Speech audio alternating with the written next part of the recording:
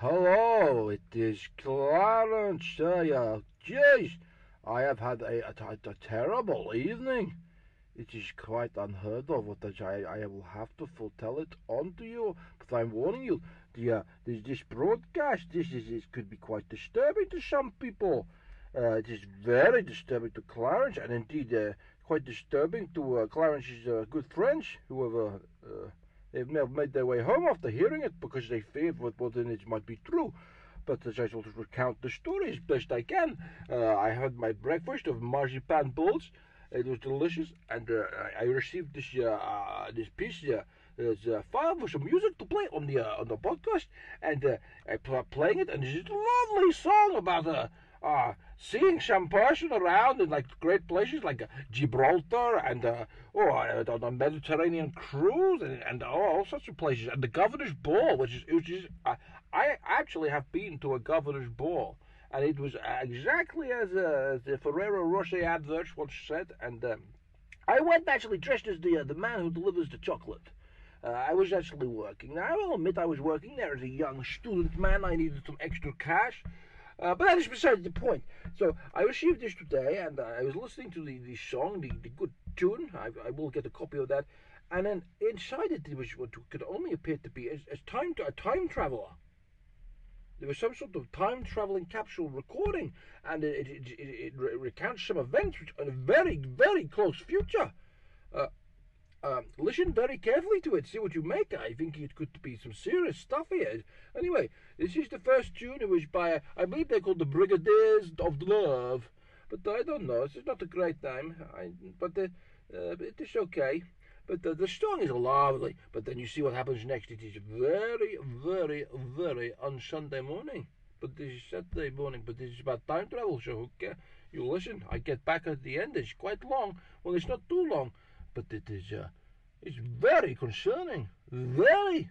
It really is. I must take care of my look. I must go see to my interests. Have a little listen to this. Enjoy the music first, though. Tell me, were you in attendance at the governor's ball back in January? You would remember we had those chocolates with the nuts in them in the wrappers.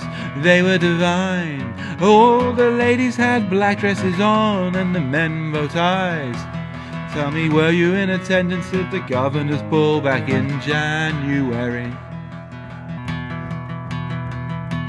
Was it you I saw at the captain's table eating prawns with a shell on?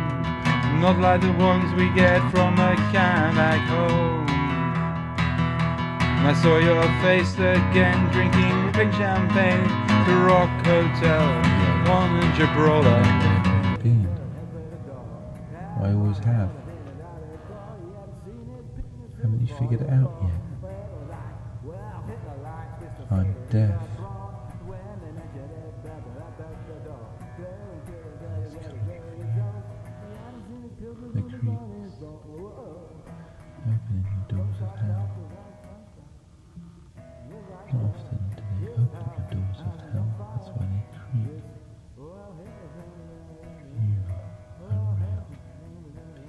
I'm coming to you from the only place I can find where no one will bother me nowadays. I'm below the gallows, you can hear them. It's not the most uplifting of places to be, but it is where I can find for me to sit quietly and not to be disturbed. For everyone near these gallows is dead. And they're still there. Listen carefully. I never thought I'd be sat below. I think it's 11 they've got up there. 11 nooses, still with carcasses hanging.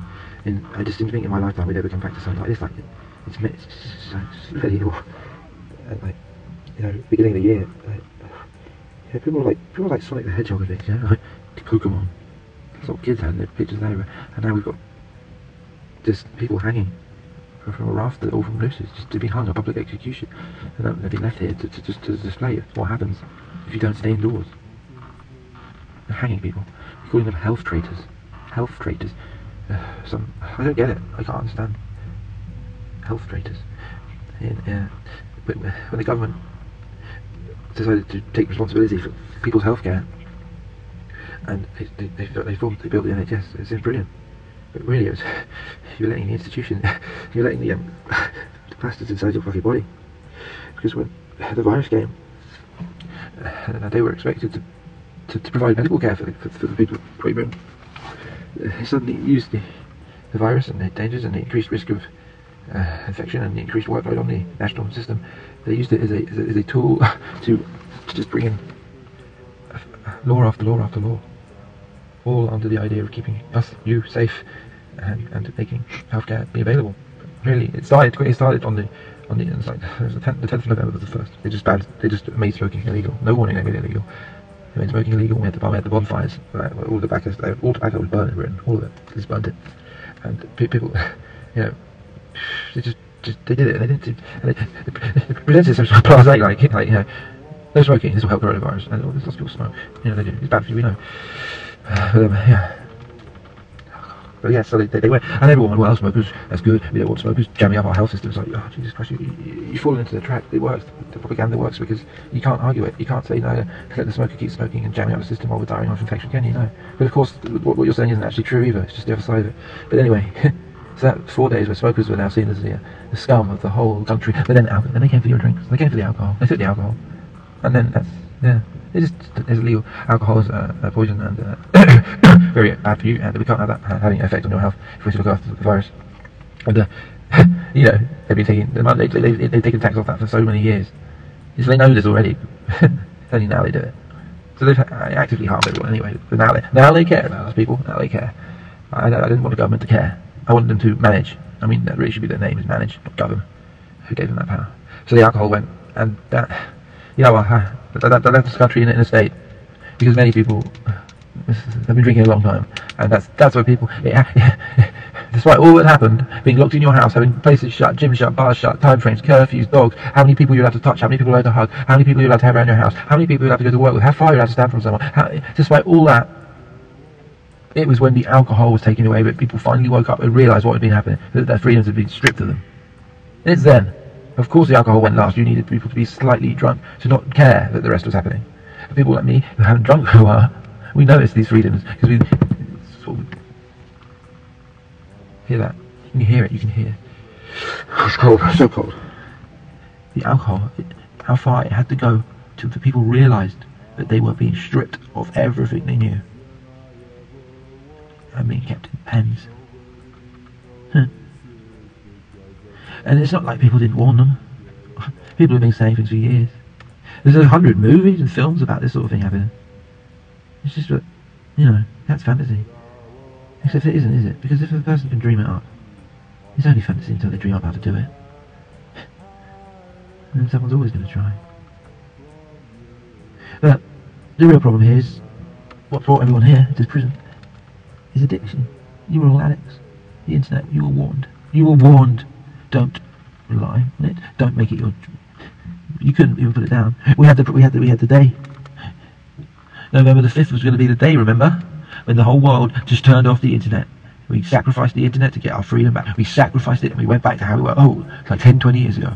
All we had to do was all of us turn it off on that one day, and the power had gone. The power, but no. People couldn't turn it off. People could not, at 5 o'clock on the 5th of November, just turn it off. They couldn't. It's inside them. And that's when we found the Skinners. The people who had already willingly had phone technology placed under their skin in their forearms. These people had allowed these companies to put their technology into their bodies. Already. It's unbelievable.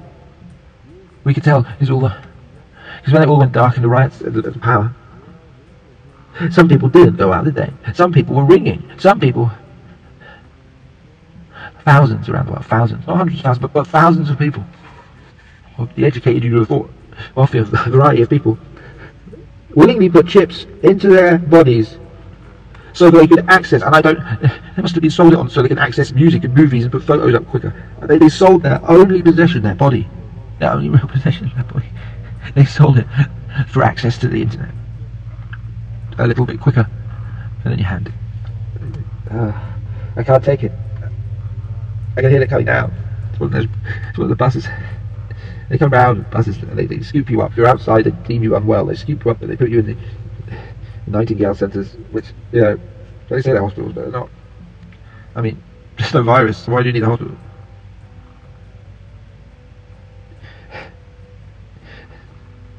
Everyone's gone. You know what? I knew it. I told people. I actually fucking said fucking years. Stop the internet. We have to stop the fucking internet. We have to stop using it because it's so. It hasn't even been. The power of that motherfucker has not even been realised yet. We haven't had people get born with internet. Born with it. You know. It's not. There's people coming. There's people coming who the internet is not a gadget and a novelty. The internet is just normality. And with normality, that's what fucking evil and good lie, but real good and real evil. And most of the people will not recognise the real evil because it presents itself in a gadget.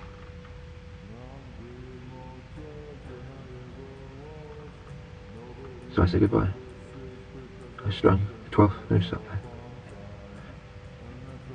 Makes sense, really. I'll take myself out classic. Just jump with a rope. A little skip. No filming it for YouTube. No putting it on Instagram. No one got to see it. Just jump.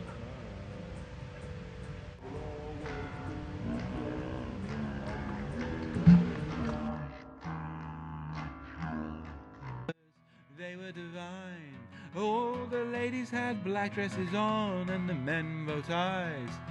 Tell me, were you in attendance at the governor's ball back in January?